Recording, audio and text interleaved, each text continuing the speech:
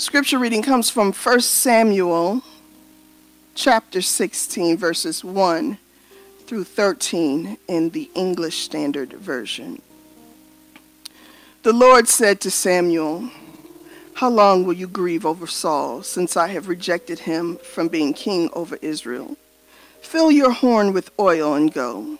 I will send you to Jesse the Bethlehemite, for I have provided for myself a king among his sons."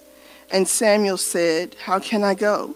If Saul hears it, he will kill me." And the Lord said, "Take a heifer with you and say, 'I have come to sacrifice to the Lord,' and invite Jesse to the sacrifice, and I will show you what to do. And you shall anoint for me him whom I declared to you." Samuel did what the Lord commanded and came to Bethlehem. The elders of the city came to meet him trembling and said, "Do you come peaceably?" And he said, "Peaceably I have come to sacrifice to the Lord. Consecrate yourselves and come with me to the sacrifice." And he consecrated Jesse and his sons and invited them to the sacrifice. When they came, he looked to Eliab and thought, "Surely the Lord's anointed is before him." But the Lord said to Samuel, "Do not look on his appearance or the height of his stature, because I have rejected him. For the Lord sees not as a man sees. Man looks on the outward appearance, but the Lord looks at the heart." Then Jesse called Abinadab and made him pass before Samuel. And he said, "Neither has the Lord chosen this one." Then Jesse made Shammah pass by. And he said, "Neither has the Lord chosen this one." And Jesse made 7 of his sons pass before Samuel. And Samuel said to Jesse, "The Lord has not chosen these." Then Samuel said to Jesse, "Are all your sons here?" And he said, "There remains yet the youngest, but behold, he is keeping the sheep." And Samuel said to Jesse, "Send and get him, for we will not sit down until he comes here." And he sent and brought him. Now he was ruddy and had beautiful eyes and was handsome. And the Lord said, "Arise, anoint him, for this is he."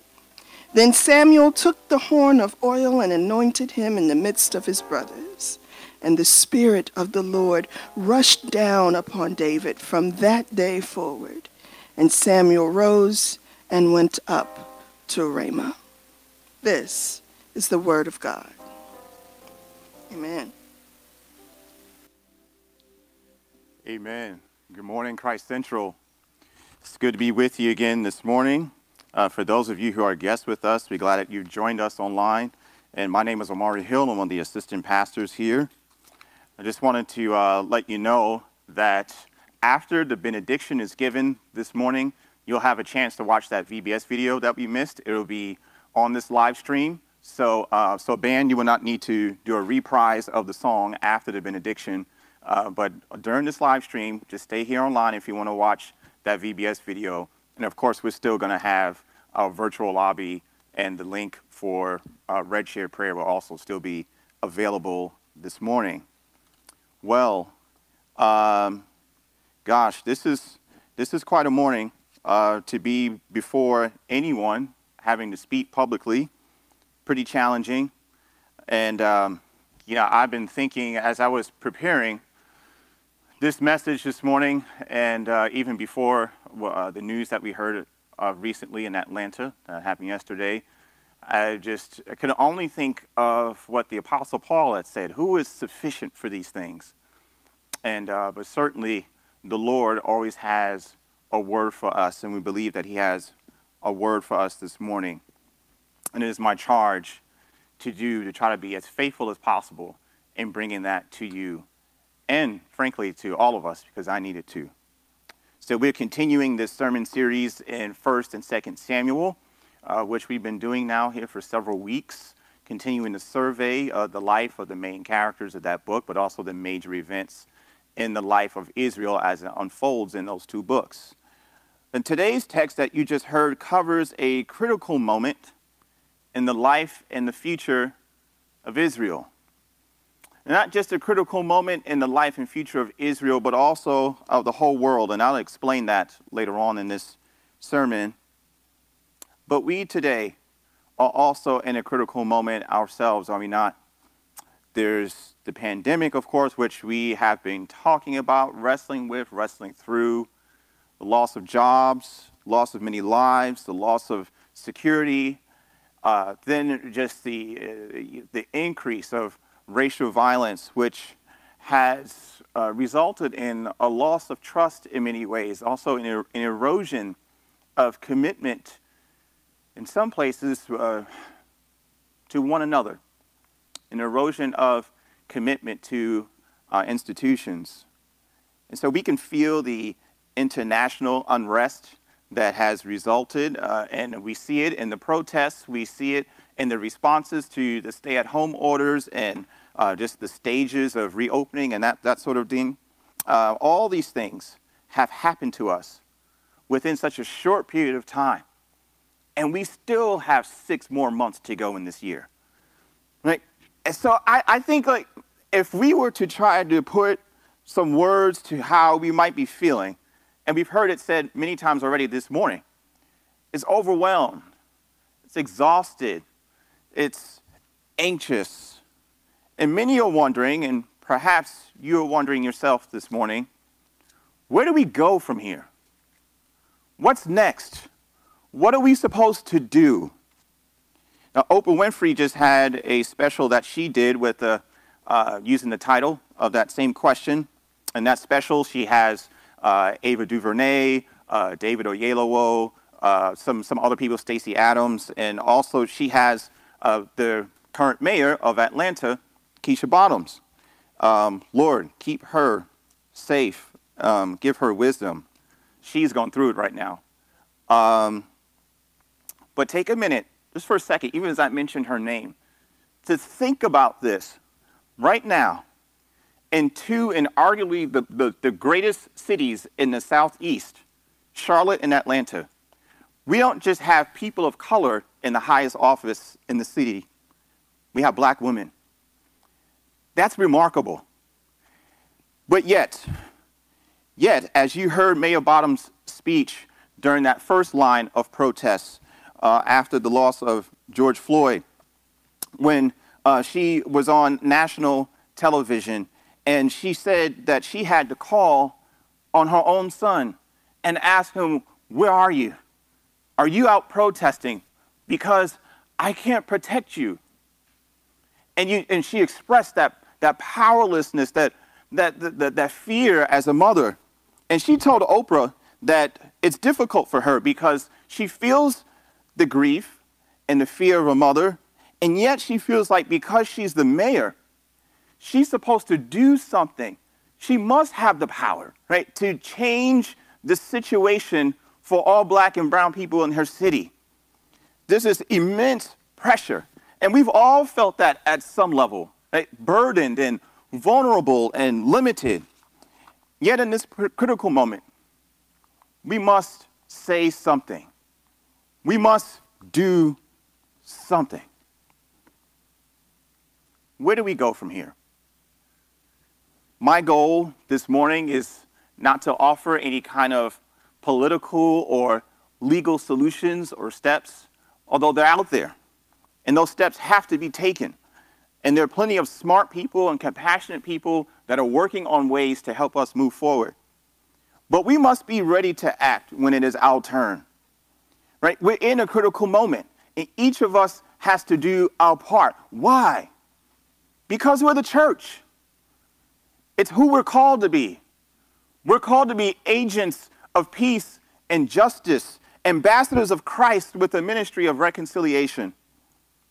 One thing is clear to me, and I think should be clear to you, wherever we are to go from here, we must be the kind of people who will do it. We have to be the kind of people who will do it.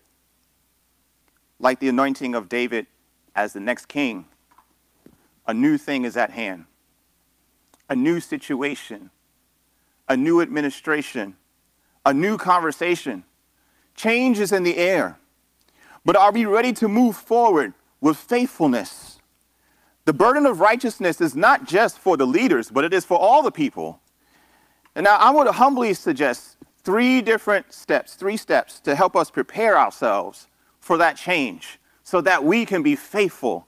And it is this, and you should probably have it there before you, which is to, one, claim our grief. Also to check our hearts and commit to the King. To claim our grief, check our hearts, and commit to the King. Now, really, this is going to feel more like 2 points rather than 3, because I'm going to spend a lot of time on those first two, and hopefully you'll see why. These 3 things that I'm going to suggest, that I'm going to invite you into, they don't have to be done in any particular order, but they all have to be done. Now, I'm going to warn you, these things are not easy, right? But they are possible. So we have to claim our grief. Verse 1, it says, "The Lord said to Samuel, 'How long will you grieve over Saul, since I have rejected him from being king over Israel? Fill your horn with oil and go.'" Now, it's easy to look at this and say, even God wants us to stop crying and get to acting, right? Right? Who's got time for tears when the virus is raging on and there are brown bodies lying in the streets? Who's got time for all that? And yeah, there's work to do, but grief is also a part of that work. See, and I didn't put this isn't in the bulletin, but if you go back to chapter 15, which was eloquently preached on last week, right? You go to the end of chapter 15. What you see is, yes, God himself had rejected Saul. He was done with him because of his faithlessness. Right? But then he says, because he says, Samuel did not see Saul again until the day of his death. But Samuel grieved over Saul. That's terrible. Samuel never saw Saul again until he was about to die. But he grieved over Saul. But Samuel wasn't by himself in his grief. Read the rest at the end of that chapter. It says, "And the Lord regretted that he had made Saul king over Israel." God grieved too. Grieving is good. It is right. It is healthy and it is holy. So God wasn't upset with Samuel's tears. God isn't saying to you and I today as we grieve, man up, wipe it off. He's not doing that. But he weeps with us. You need to claim your grief instead of stuffing it, or it will eat you alive. Now, I believe that when the Lord found Samuel, as we see here in chapter 16, that Samuel may have been on the brink of despair because he asked him, "How long will you grieve over Saul?" So we get the idea that he had been in this state for a long time. Why would Samuel grieve for so long? I mean, use your holy imagination. Just think about it. Think about Samuel's life. He marched. He donated the funds. He voted. He protested. He sat in long meetings. He traveled many miles. And he had many sleepless nights. And all of his work barely scratched the surface. Even his own sons had dropped the baton of justice so that they could live their best life on the backs of his people. Then the people demanded this fool of a king who had done nothing but drag the Lord's name through the mud. And when the pandemic came for us, right, when it came through and disrupted our plans, and when we saw yet one more brown body, one more black body in a black bag, like Samuel, we've thrown up our hands. Right? After all that work, we're still here? This is it? Brother Samuel, I get it. I get why you were at the brink of despair. But if we don't deal with our grief, you'll either be tempted to despair or do things that compromise your integrity. And you can't move forward in faithfulness like that. And yet we're afraid too, even as we know that life has to continue. God told Samuel to go. Right? Take that horn, fill it with oil, what you're about to do, and go. Verse 2, he says, and Samuel said, "How can I go? If Saul hears it, he will kill me." I mean, my God, it's only been 5, 6 months in 2020, right? What is waiting for us in the rest of this year? We've seen the signs of children in the streets saying, am I next? Right? We can't bury these emotions. There is fear in our hearts. Do you feel ashamed of your tears and your fears? Do you feel like you're not allowed to be human? Dr. Brene Brown tells us that if we live in shame, we'll hide from one another, pretending to be perfect. And if our true selves are disconnected from others, we'll never get what we really need during this hour, which is connection and empathy. We'll never get it. Like if we're walking around with the mask on, pretending, then people connect to a false person, right? Not to the person that is really you and that really needs help. But God draws near to Samuel in his despair and in his fears. And he tells him, I'm still here. I'm still here. I am still at work. How much do we need to hear those same words from our gracious Father? I'm still here. And he tells a brokenhearted Samuel that while his tears were still flowing, that God was already working on a plan. See, in verse 1, he tells him, right, he says, fill your horn with oil and go. I will send you to Jesse the Bethlehemite, for I have provided for myself a king among his sons. Now, when we look at that phrase, that when the Lord says, I have provided for myself, it literally means something like, I have searched among the people and have selected for myself. God looked down and saw and went into the nation, and then by region, and then by tribe, and then by household, and saw and searched for a king after his own heart. God sees deeply into our darkest nights, and he provides a way out. We need to remember that. But why would he do that for Israel? And why would he do that for us? I mean, Saul's failure was not just about the peace of Israel. Remember God's promise to Abraham that he would make of him a great nation, and through him all nations of the world would be blessed? A lot was on the line if Israel failed. If their leadership was crap and it affected the rest of the people, and if we read it correctly, we see that the people were already twisted, and that was one of the reasons why they had bad leadership, because the people were already getting rotten. So if Israel failed, then what would happen to God's promise for the entire world? A lot was at stake. Salvation and peace for the entire world were at stake. But God made a promise, and he's not a man that he should lie. He's zealous for his glory, and he empathizes with a hurting world. So at just the right time, while we are grieving, God will show us that he has not abandoned us. He's not done with us yet. And so then we can be real about who we are and where we are with our hearts and with our feelings. Because when we claim our grief, we can also claim God's healing and move forward to where he calls us. So we have to claim our grief. But here's the second step, the next one.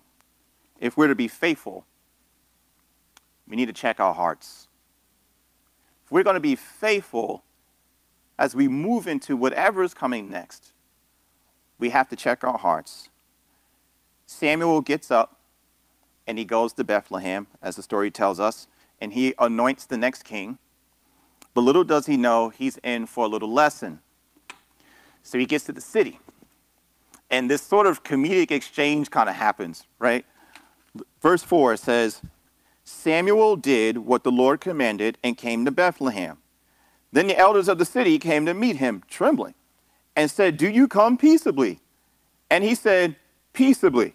I have come to sacrifice to the Lord. Now, why are these leaders trembling? Right? Do they feel some share in Saul's guilt because they're leaders? Maybe they were there back in the previous chapters where we see when Samuel had to do what Saul was supposed to do, which was to kill the Amalekite king. Right? And that scene is horrific because it shows like Samuel, who's an old man at that point, but he gets somehow he gets like old man strength out of somewhere, right? And he grabs a sword and he's chopping up Agag, right? I mean, this is a horrible scene. People, whoa, who is this guy? So, maybe they were there and they saw that. And it's like, is Samuel about to come to us with that old man strength? We about to get it? Right? And so they're trembling. And, but I mean, we don't know. Okay, the scriptures don't tell us exactly why they were trembling. But whenever one comes who is representing God, we become sensitive about our own righteousness, don't we? Whether we get defensive, start coming up, well, I've been doing this, I do that, right? Or we get scared and we just kind of clam up, shut up, move on. But the Lord had good news for Bethlehem. And he has good news for us. He would honor this city and he would honor this people by picking his champion from among them. So it's only right then that they would do some ceremonial cleansing, right? He tells them, consecrate yourselves to prepare for what God is about to do. And so must we, in some sense, wash away our impurities. We have to consecrate ourselves and prepare for what God is about to do. Well, how do we do that? Look at Samuel, okay? All of Jesse's sons were brought before him, all 7 of them. And the first one that comes, probably the oldest one. And as soon as he looks at Eliab, he gets all amped up. Samuel, he's like, wow, surely the Lord's anointed is before him. But the Lord said to Samuel, now hold on here. It says that the Lord said to Samuel didn't say this out loud. Samuel was thinking this, right? Now we see Jesus doing that also in the Gospels, but it's kind of like father, like son. God likes to read people's minds and then tell you about yourself. But then look at verse 7 again. He says, but the Lord said to Samuel, do not look on his appearance or on the height of his stature, because I've rejected him. For the Lord sees not as man sees. Man looks on the outward appearance, but the Lord looks on the heart. Right? Heart check on Samuel. Stat. Right? This brother was about to make the same mistake that the people made when they celebrated Saul.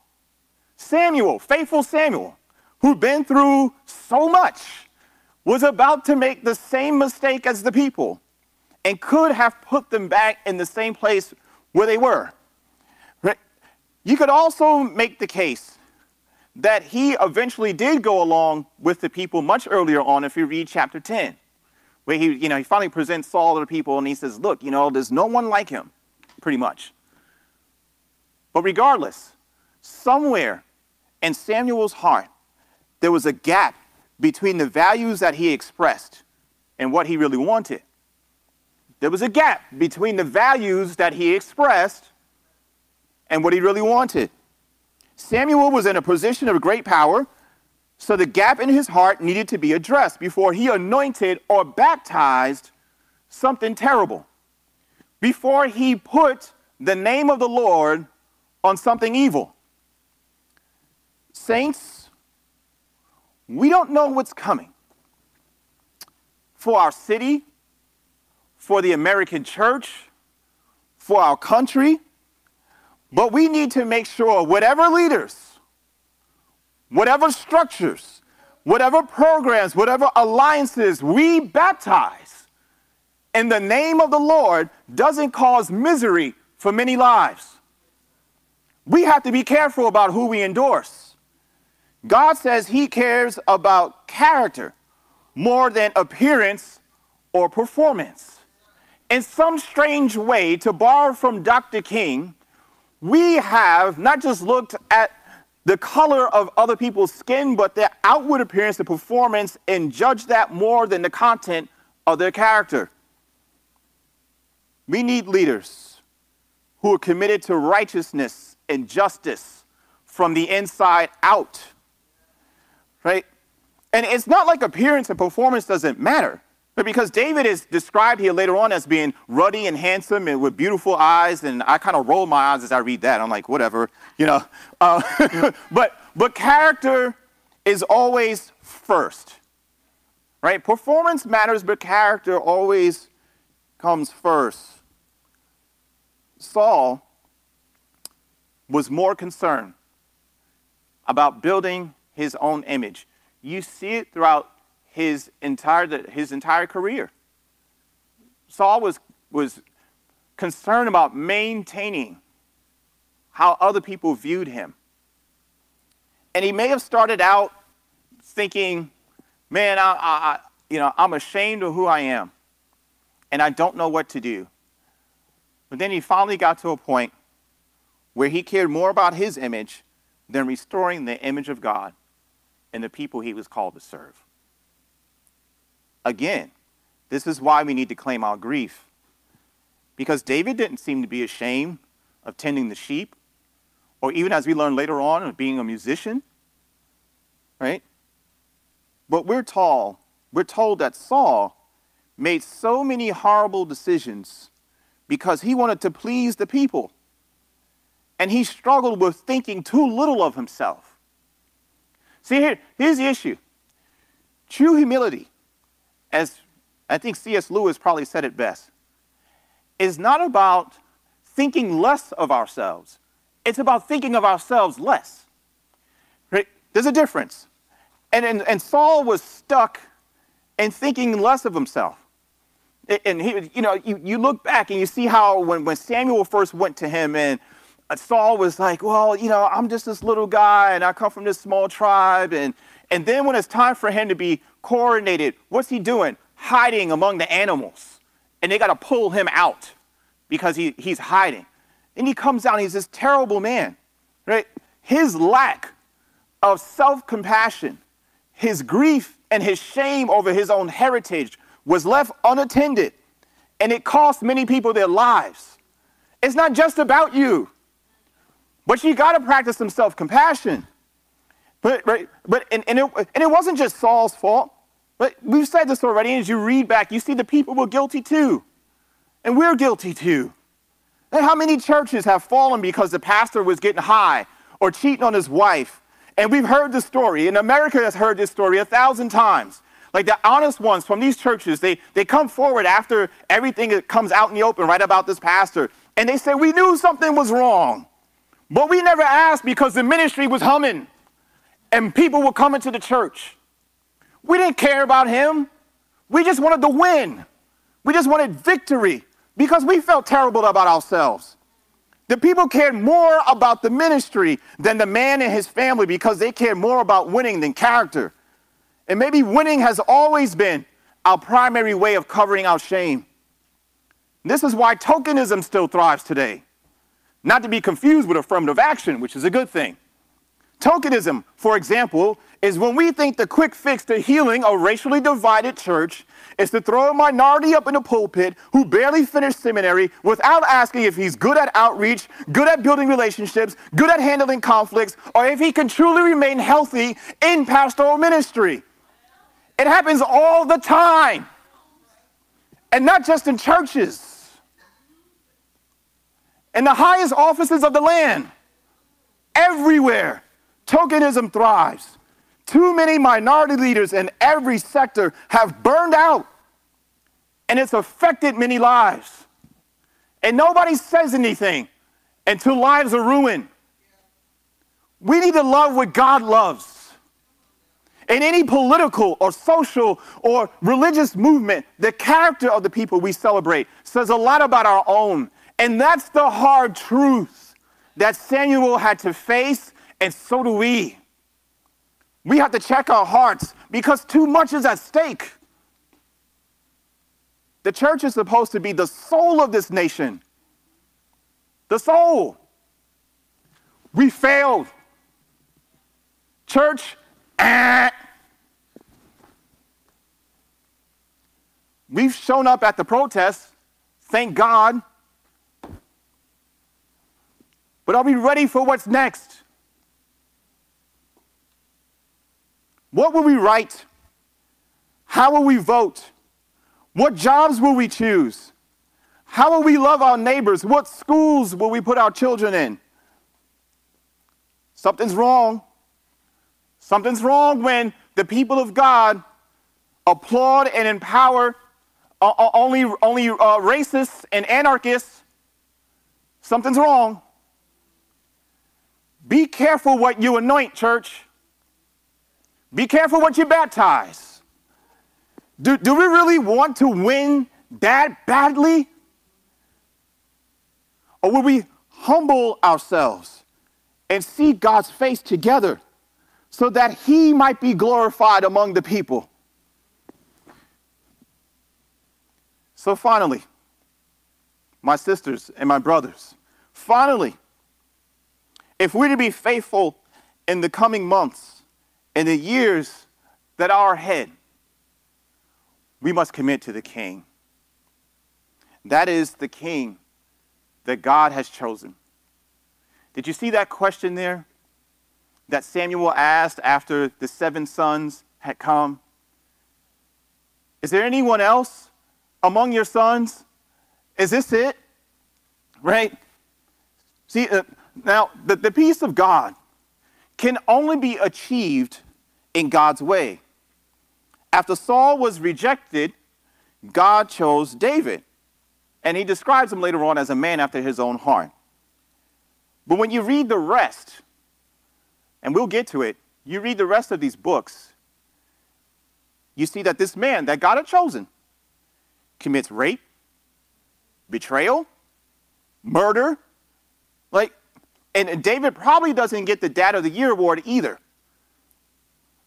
Yet, in time,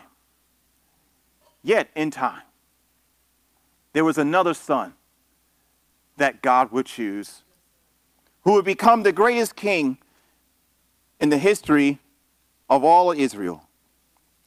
But before he came, many still would celebrate David and celebrate the works that he was able to do. And so knowing this, Samuel was sent to Bethlehem anyway, knowing what David was going to do, that he would be able to do great things, but also commit great sins. He sends him to Bethlehem anyway.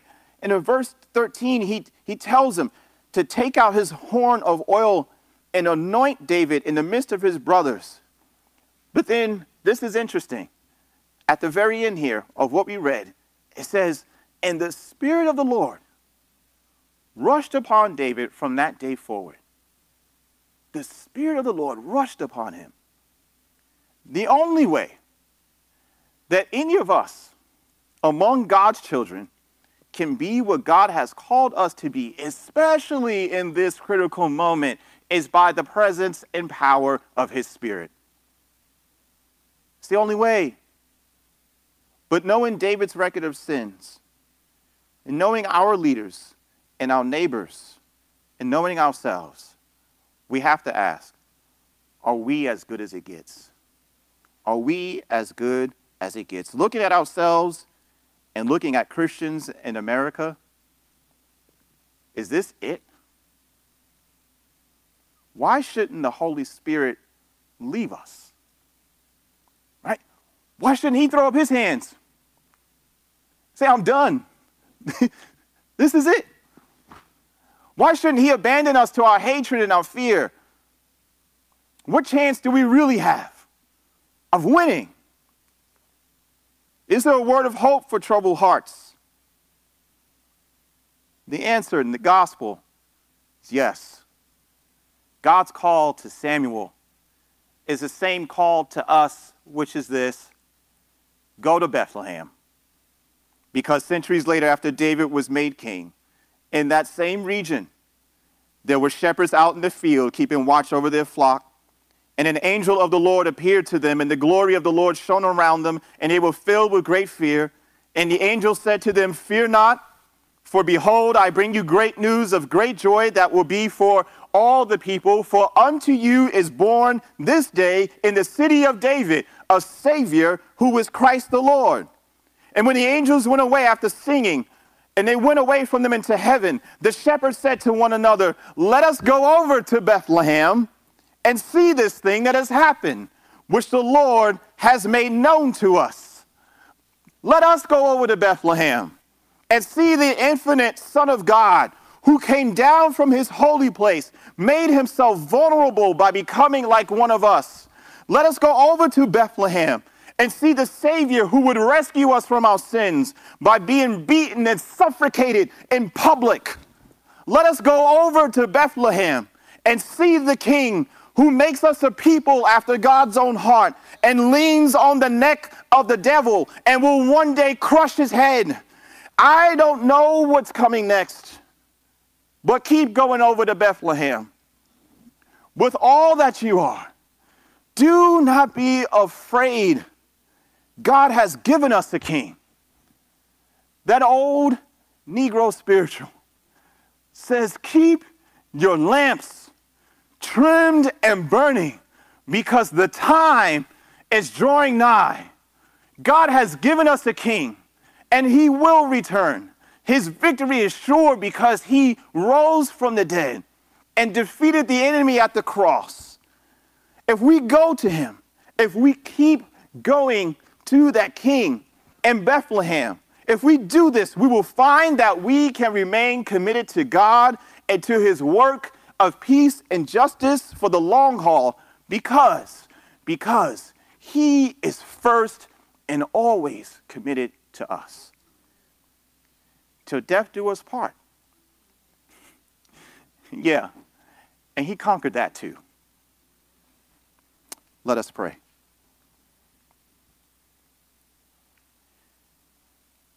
Heavenly Father,